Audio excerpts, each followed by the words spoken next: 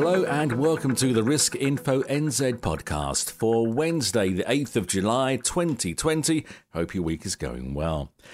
Lawyers at Dentons Kensington Swan are questioning the ABC class system for financial advisors proposed by the FMA. They say consumers will be confused by the system, thinking someone with a Class A licence is somehow better than someone with a B or C licence.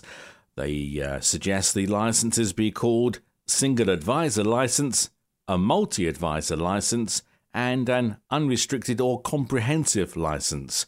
The FMA, for its part, is halfway through its consultation on the incoming regulatory regime that starts in March 2021. Anyone wanting to have their say can make a submission to the FMA by August 7. I'll be right back.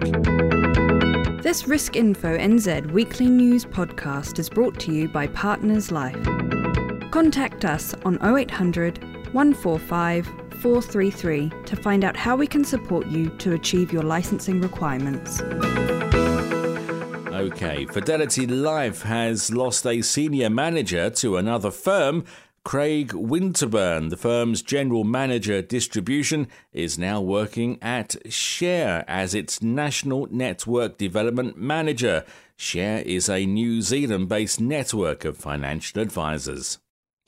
Financial Advice NZ is holding a webinar at 10 a.m. Wednesday, 8 July, where its CEO, Katrina Shanks, will outline the organisation's proposal for its Trusted Advisor accreditation and its criteria. Shanks says the Trusted Advisor mark will distinguish advisors who have chosen to commit to qualifications and ongoing professional development at a level higher than that required by New Zealand law and code. More financial advisors are planning to operate under their own transitional licence than 10 months ago, according to the latest poll at Risk Info. In October 2019, 68% of those who cast a vote in our poll said they would work under their own licence, but today that figure has risen to 83%. There's still time to cast your vote and see the full results at riskinfonz.co.nz. The FMA's Statement of Intent, released last week, provides a comprehensive overview of its expectations of those working across the financial advice sector and includes its definition of what it believes is fair when it comes to how consumers should be treated.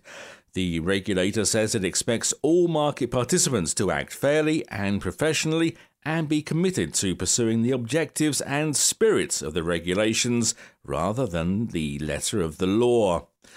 Suncorp New Zealand CEO Paul Smeaton is leaving the New Zealand operation to take up a newly created role as its Chief Operating Officer Insurance in Brisbane.